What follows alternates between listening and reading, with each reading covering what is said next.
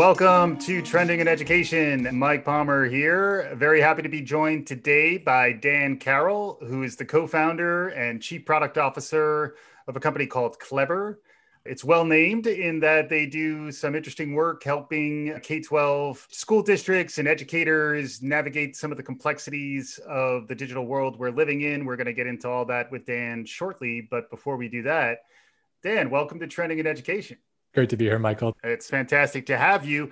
We always love to begin by getting our guest's origin story. So what got you started on this path as someone in the learning space? If you really want me to go back to what got me started, my mom would probably tell the story about how I attended fourth grade when I was in the womb. She was a fourth grade teacher and I developed before being born, learning fourth grade. Maybe that got me into this education space. But more practically, out of college, I became a science teacher. I taught middle school science in Denver, Colorado. I did the Teach for America program that got me into the classroom. In many ways, I loved it. I loved my students, my school, my fellow teachers, and I got really excited about using technology creatively in my classroom. But I also saw that I wasn't the best classroom teacher. I was never going to be the kind of legendary educator that my mom was. And so after a couple of years in the classroom, I had started to get really frustrated with some of the technology systems at my school. Things like email servers going down all the time. And I was a frequent user of the laptop carts, but the laptops weren't always fixed and ready to go. Somehow my complaining about technology not working the way I was hoping for turned into a new job, a promotion. I became the director of technology and data for the network of schools where I taught. I was really excited about the role because this was back in 2010, 2011, and EdTech was going through this explosion. There were a few trends that had come together: better internet at schools, cloud services, cheaper laptops and devices. As a result, there were just more innovators coming into EdTech and developing more programs to solve teachers' needs. Having come right out of the classroom, I knew about those teachers' needs. I knew that we had so many things that teachers were spending their precious hours on that could have been left to a great computer program. I'd seen in my classroom that using technology really helped me personalize education. My students had such a range of interests and ability levels and levels of knowledge. And with technology, I could really personalize their learning so what they were doing was just right for them. Yeah, and you were teaching science, right? I was, yeah. Some of my favorite things to do were virtual labs and those really great science videos, things like that. I was excited to step into this role of technology director because I had this list of 20 problems that I thought technology could really help. Naively, I thought, okay, my first year as tech director, I'll probably get through 10 to 15 of these problems. I'll tackle the problem, interview some teachers, go find solutions that might meet the need, run some pilots, buy a solution, implement it, and then on to the next one. I figured I could do one of those a month or so. My first year as a tech director, I completed one round of pilots for one problem. The reason I wasn't able to move as quickly as I wanted, it wasn't that we didn't have enough funding. It wasn't that teachers weren't willing to try something new. It wasn't that there weren't great edtech programs out there that were solving the problem. The barriers were things that were much simpler and frustrating than those kind of maybe obvious problems. It took forever to get accounts created for students and teachers. So we'd find a vendor, we want to do a pilot. It might take 2 to 3 months for us to actually get accounts created for our classes. We'd be emailing Excel files back and forth, which wasn't a great thing for security, let alone for being able to innovate and move quickly. And then once something got created, it was just a really big hassle for teachers to try something new. They had to teach students how to go to a new website, help them log in with a new username and password. The kinds of workarounds we did there were just incredibly kludgy, like having note cards with usernames and passwords that students would stick one note card for each site into a baseball card holder, just to keep track of all the logins. Throughout that first year, I was struggling just to get one pilot off the ground. My dreams felt dashed. I had this big innovative vision, but I wasn't able to get any traction with it, not the way that I'd hoped. And so I started to take a step back and look around to other schools to say, I must be missing something. There must be some platform or tool that I can use that'll just take care of all this, and I'll be able to focus on solving the problem, supporting teachers and students, and not spending my nights and weekends emailing data files back and forth just to get accounts created. And what I found back then, this is now 2010, 11, 2012, was that I talked to more of my peers, going to bigger institutions, even traveling across the country a couple of times. The solution just didn't exist. I found a lot of peers who had the same problem as me. I felt like I wasn't this crazy person on an island. Instead, I was actually seeing something that a lot of folks agreed was maybe the next need for education in EdTech. To be really honest, I felt great once I was validated. I was like, at least I'm doing my job well, and I'll keep plugging away at my school. And I know that probably in a few years, someone will come around and solve this problem. But I'm really lucky that one of my best friends from college heard about this problem. I was actually sleeping on his couch when I was visiting some schools out in the Bay Area. Yeah. And he didn't take the same approach. He said, there is no way I'm letting you go home and wait around and be frustrated until someone else fixes this problem. We've got to work together. We've got a third friend who'd be perfect for this, and we've got to solve this problem. That was back in 2012, just about 9 years ago. The three of us, Tyler, Raph, and I, said maybe with our different skill sets, I had the education background, Tyler had worked at startups, Raph was a phenomenal engineer. We might have the right skills needed to go solve this. And the rest, that's kind of history. And then the history was a good one. The fact that a startup is still around 9 years later is a feat in and of itself, but then a startup that grew and became a leader in this space that you identified. I'd love to hear maybe those intervening years. Can you catch us up on what the first, say, 8 or so years of the run was like? Maybe the place to start is, what's Clever's mission? What's the thing we're trying to do in the world? For an edtech company, our job is pretty unique. We're not trying to teach students math or reading or science or any of those things. Instead, what we're trying to do is support the programs that create all those great learning opportunities. Our mission is to make it so that schools can easily and seamlessly use the best edtech software with no friction, no students who've forgotten their passwords, getting distracted from learning. And also, our mission is dual-sided. We also want to support great edtech companies and help them grow and scale in an easy way, so they never have to worry about sending data files back and forth with folks like me in my previous role. That's what we set out to do back in 2012. One of the challenges of that mission is that getting started was very tough. Imagine if you're the first application we talked to. Hey, we've got this great solution. We're going to help you integrate with all of the schools that you work with, and it'll be really easy. And they're like, how many schools do you work with? And I'm like, maybe the 4 that I used to be tech director for. And if you're a school, we're going to say, hey, we're going to do this amazing thing. It'll all be integrated. It's this amazing platform. You'll be able to use software so seamlessly. And they'd ask, how many applications are on your platform? Or like, none yet, but maybe some down the road. So we had this really tough chicken and the egg problem getting started. One of the ways that we solved it is with a creative business model. We actually said, we're going to make Clever free for schools. They won't have to pay us a dime. And instead, what we're going to do is we're going to charge a fee to the applications that schools use.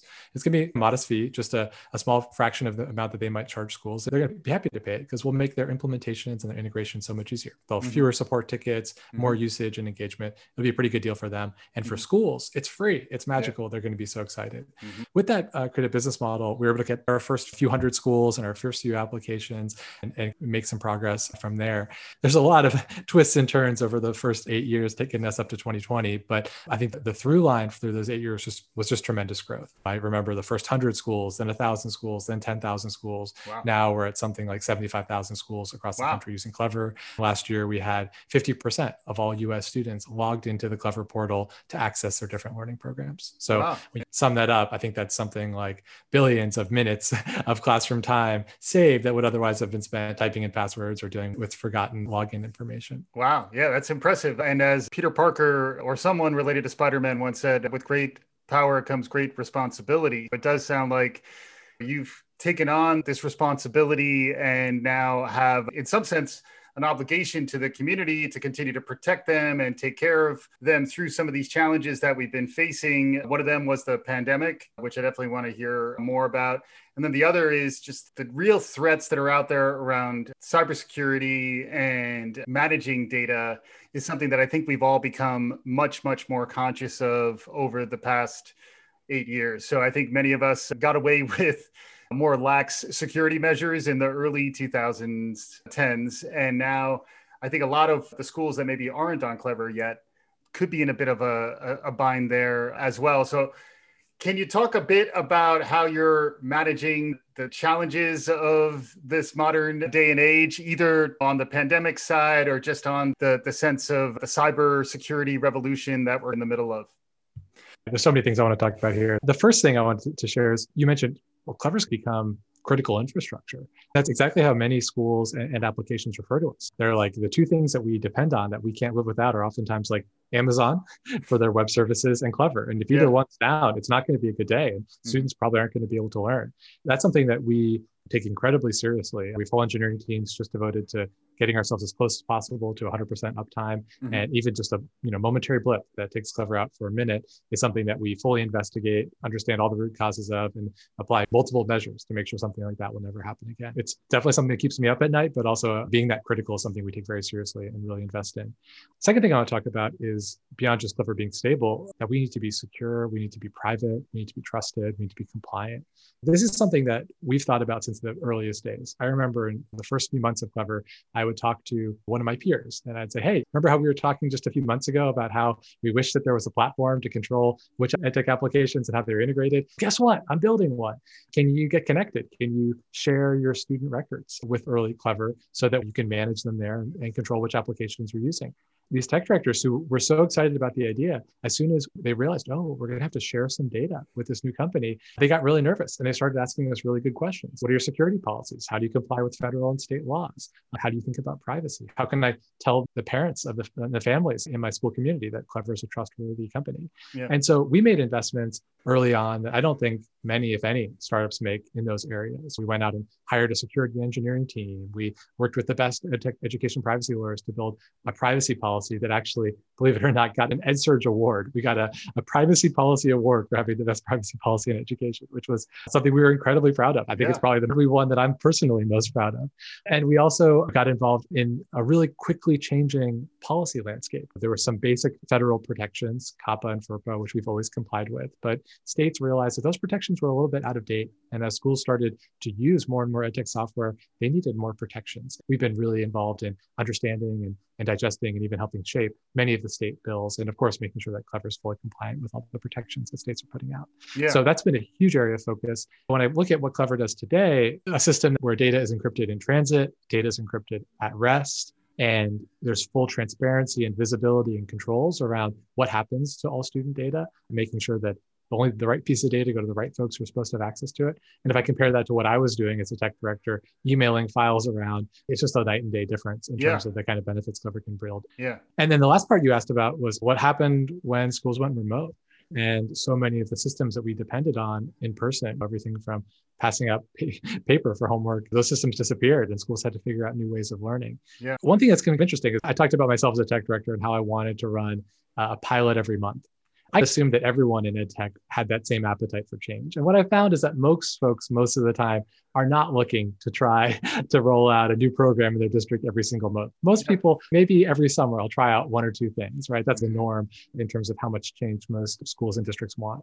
When the pandemic hit, all of a sudden, folks were hungry for so much more change and innovation. Large districts, some of the largest in the country, would say things like, we need to get 30 or 40 new digital learning resources spun up for our students, and we need it in days, not weeks, not months.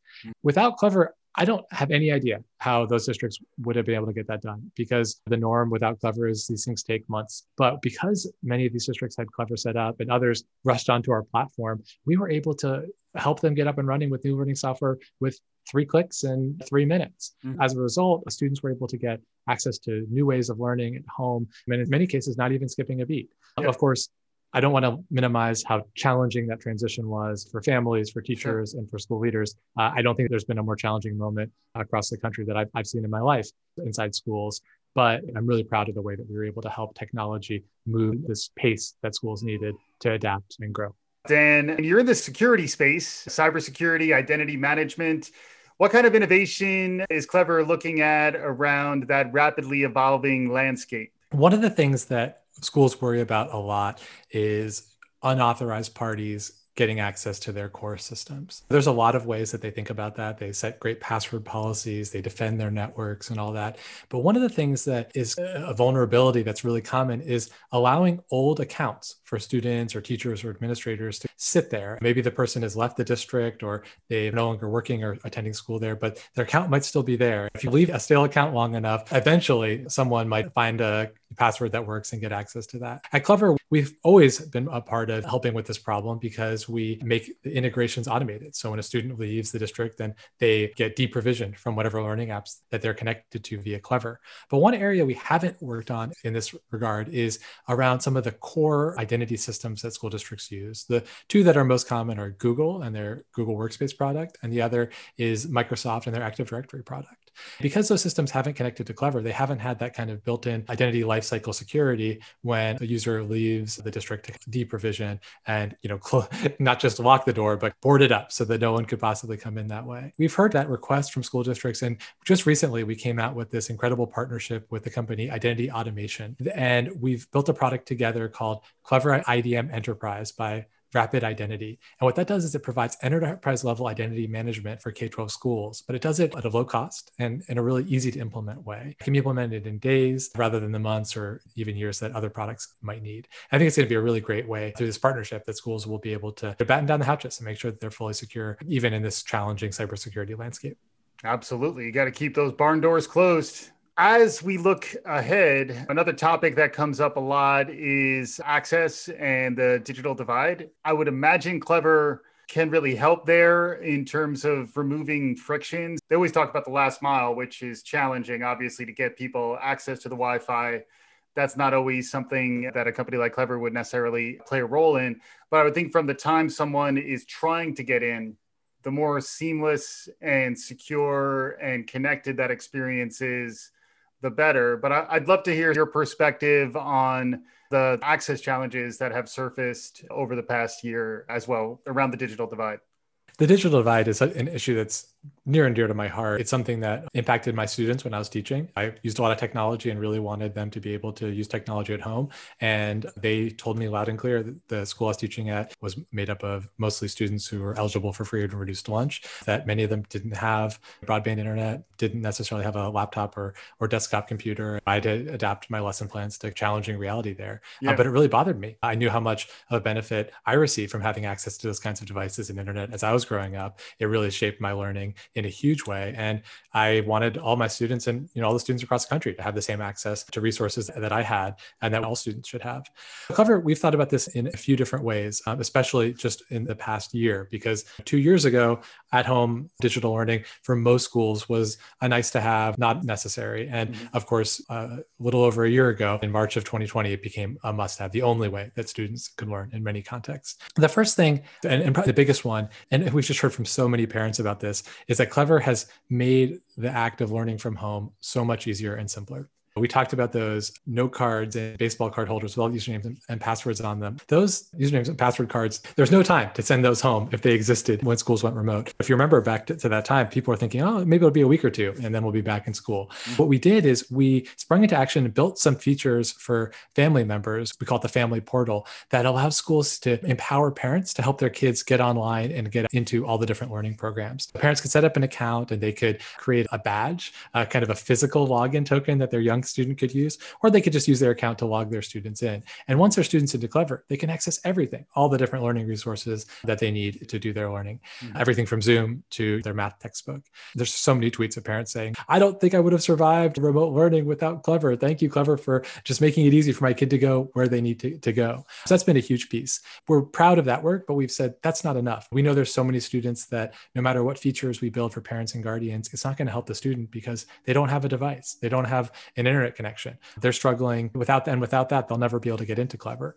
And so we've done some experiments with a few districts that have been really incredible, and we're excited to do a lot more. And the one I wanted to talk about is with Oakland. Oakland was in a place last year where they had the funding to make a commitment to say every student in Oakland is going to get a broadband and a learning device. But even with the funding, they still face this big challenge of, well, which students have a device and which don't, and who has internet and who doesn't. They ran a survey. They tried to get as many families as possible to fill out that survey. Many did, but they were really worried because they didn't get 100% survey completion. And they assumed, and it turned out to be true, that the families least likely to fill out the survey were probably the ones without internet access because they're harder to reach and maybe migrant or maybe even homeless. And so they came to us and they said, Clever, is there anything you could do to help us figure out who may have access? What we did was we worked with the district and gave them some lenses into their data on Clever to see which students had logged into Clever and who hadn't. And that kind of helped filter down who might need a device. They also did an analysis that was really creative. They said, we want to look at students who are accessing Clever from a mobile phone, because that shows that they probably don't have a laptop at home, but they're really excited to learn. But Oakland knew, and this is, I think, a pretty universal case, that if you just have a mobile phone, you're not going to be able to engage fully in learning. Just think about Zoom. You can only see one person. And if they're sharing their screen, the text is going to be so small. And that's even probably the best case scenario. For many other educational apps, there's just no support for phones. So they said, Clever, can you give us a log of students who have logged into Clever more than once on their phone? And we're going to go knock on their door. and we're going to ask them if they would need a laptop. They were able to look at the logs and see that data and go deliver the devices. That just had such a profound and immediate effect on so many students in Oakland. Now they have some incredible statistics, something like 99 or 99.5% of Oakland students have the device and the internet connection needed to learn. So we're really passionate about that. And I think our data can be really useful for a lot of districts in helping them fully close the digital divide and make sure every student's able to learn no matter what the context might be. So you're talking about using the data. Are there any other examples or perspective you have on the power of data visualization, data analysis? Because I imagine when you're hitting a scale that Clever is at, you can start to glean some perspective, some insights that might be harder to find at an individual level. I'll talk about kind of three interesting data topics, mostly focused on COVID. The first one is a tool that we built. We've built a lot of different reports and analytics features into Clever, but one audience we've never built reports or analytics for is teachers. And the reason is because teachers have never asked us for it. Prior to COVID, they would say, I know what my students are getting into because I can walk around the classroom and I can see what they're using on their device. But as soon as COVID hit and schooling went remote, teachers were frantically sending in feature requests. I have no idea. Did my student log in today? Where did they go? Have they gone to that application that I'm asking them to work on for homework? And so what we built was this pretty straightforward teacher report that let them see in real time where their students logged into Clever and what applications have they logged into. We gave them a week by week view too. If a student hadn't logged into Clever, one of the things that we did is we put their parents' contact information or their family's contact information right there. And teachers told us that it just made this task that was so challenging prior to that feature release, digging into reports and then finding the right contact info and putting it all together, made it something that they could do every day, and it would just take them 5 minutes. And as a result, students who had run into different challenges, tech support or family issues, or just maybe confusion about expectations, were able to get into such closer contact with their teachers. Yeah. Along that note, we also built messaging so that teachers have the ability to message students and stay in touch, and also message family members, which has been really exciting, and making sure everyone's on the same page and every student's getting the support that they need. Another thing that's really interesting is that we've built this thing that we call the Clever Library. It's an app store for teachers. All the software in it is free. So it's pretty amazing. If you're a teacher and you're like, I could use a new and engaging way of practicing vocabulary, Clever's library will have 5 or 10 different programs. You can click right there and deploy to your students, and your kids will be practicing vocabulary in a new way within a minute. It's just pretty revolutionary, nothing like it ever before. The library was just a tremendous hit during COVID because teachers had all these new needs and they were able to go to the Clever Library, try them out themselves. I bring this up in the context of data because the data coming out of the library during COVID was really fascinating to look at. We had some discussions within Clever, who's going to be the big winner in terms of the most popular application to be used during COVID. Some people thought it was going to be a math practice application. Others thought it was going to be a reading one. Others thought it might be ebooks. The number one thing totally surprised us. It was this application called GoNoodle. Michael, have you heard of that? No. GoNoodle, it's not math, it's not reading, it's not social studies, it's not science. GoNoodle is physical activities, yoga, dances, things that you can do as a student to get you out of your chair and moving around. And that was the number one thing that teachers were looking for their students during the pandemic. And it totally makes sense. I need a GoNoodle right now. I've been sitting in front of my desk all day talking into a Zoom, and that was a huge hit. And then the last data point is one that's a little bit more somber, definitely a lot more serious than GoNoodle. And that's one of the things we looked at last spring and have continued to monitor is how is Clever usage changed from before, and how has that varied by the type of school? And one of the things we noticed is that schools that were Title I, schools that serve mostly low-income families, had big drop-offs in usage compared to schools that weren't Title I, that's more affluent families. And we obviously knew the digital divide existed. It was something we would read about in the newspaper, but something about seeing it in our own data that poverty and access to devices and internet was really getting in the way of students learning. It really hit me personally and a lot of our team. And it was one of the things that helped motivate those efforts to support Oakland and the other activities we're planning around the digital divide. Dan, the other thought I had was, as someone who's built a career in a digital space as a head of product and someone who evolved from a strict education role into maybe a broader understanding of what you can do as someone who's passionate about education, do you have any perspective on the types of skills that are emerging or the types of competencies that you've seen successful in your career or that you're looking for at Clever, or anything you've seen as you've worked with many different educators and school districts across the country? Are there any skills or competencies that are popping out these days that you think are relevant? Yeah. Michael, I imagine some people are going to answer a question like that with very specific things like the world needs more Java developers, or we need more TikTok social media experts, or something like that. I don't know if those specific examples are true, but there probably are real skills gaps like that. But if I think about myself and just think about my own background, I studied biology in college and taught science, and now I'm working on helping build computer software. Based on my experience, I think the through line isn't one specific skill or one specific focus. Instead, it's more about broader skills. So things like, for me, I think curiosity has been the thing that's carried my career. I've always, and this is something that my parents supported from the earliest age, and so many of my teachers and professors supported, I was always encouraged to ask why, and given time and space to go figure out the answers to the questions that really hooked me. I think that the curiosity is what led me from a teacher to being a tech director. It was asking, why isn't our email working? Could we find a better solution? Like, I curious my way right into a promotion, and then curiosity led me right into the startup. So I think that's something that's critical. And, it's something that I know not every student is in an educational experience today that really fosters curiosity. Sometimes the pressures of things like testing or just rigorous schedules can lead very well-intentioned schools to say, sorry, we don't have time for that right now. We got to stay focused. And that's something I tried to do in my classroom, maybe to a fault, was to allow curiosity and questions. So I think it's a really important value that is just becoming more and more important as the world changes. So Dan, if folks want to learn more about Clever, if they're intrigued by this conversation, where should they go? We've got a great website, clever.com. You can sign up if you're a school district, or you can learn more if you're a potential application that wants to be on our platform, wants to be in the library, or wants us to help with integration. We also do a lot of blogging. Blog.clever.com is where we put our official communications. Clever is active on Twitter, @Clever. I'm active on Twitter as well, @Biting the Apple, BYTING, the Apple. That's fantastic. And before we let you go, Dan, we always love to ask our guests, what else out there in the world around us is capturing your imagination, capturing your attention? Anything else we haven't talked about so far that is capturing your attention these days? The thing that I'm thinking about the most right now is, as we get vaccinated and as students continue to go back to school in person, are we going to snap back to the way things were before? Or are we going to hold on to some of the pieces of innovation and development that happened during COVID that we really do want to keep moving forward? I think about the couple of things specifically within that area. First, I think about equity and access. I hope the federal government's made some good progress in this direction, that thanks to COVID, we see internet access to a learning device as a human right within America, not as something that you only get access to if you're privileged or if you're wealthy, but something that every student should have at home, at school, because access to a great learning device is critical. And inequity there really is absolutely unjust and damaging our future workforce, if you think about it from that angle. Second thing I think about is how schools think about EdTech. EdTech for many schools prior to COVID was an optional. It was a nice to have. It was great if teachers wanted to try it, but if teachers didn't, that was okay too.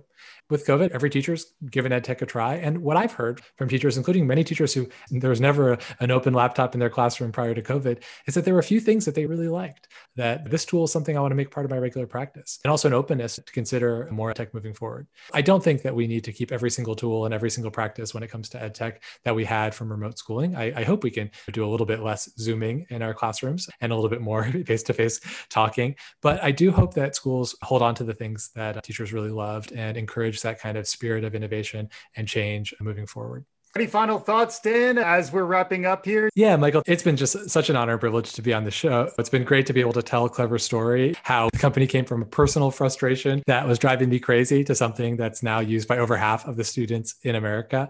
If there's one thing that I want listeners to hold on to, it's what is that thing from pandemic life that we want to keep, that will make our lives better moving forward? I think for me, it's that idea of innovation in schools. How can we keep schools as places that are dynamic, that are innovative, that are trying things new all the time? Obviously, we don't want to be forced into innovation like we were a little over a year ago. That was painful. We don't want to do that again. But I want us to continue to make space and choose innovation, because when we're trying new things, listening to teachers and students about how they're going, investing, doubling down in the things that are working well and letting go the things that aren't serving our students' needs, we're making progress. We're coming up with better creative learning environments. And that's the kind of spirit from COVID that I hope we can keep long after we're all vaccinated and can put our masks in the drawer.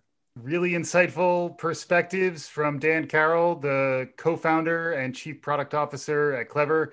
Dan, thanks for joining. Thank you, Michael. And for our listeners, hopefully you enjoyed the conversation. If you liked it, write us a review, subscribe, tell your friends. We'll be back again soon. This is Trending in Education.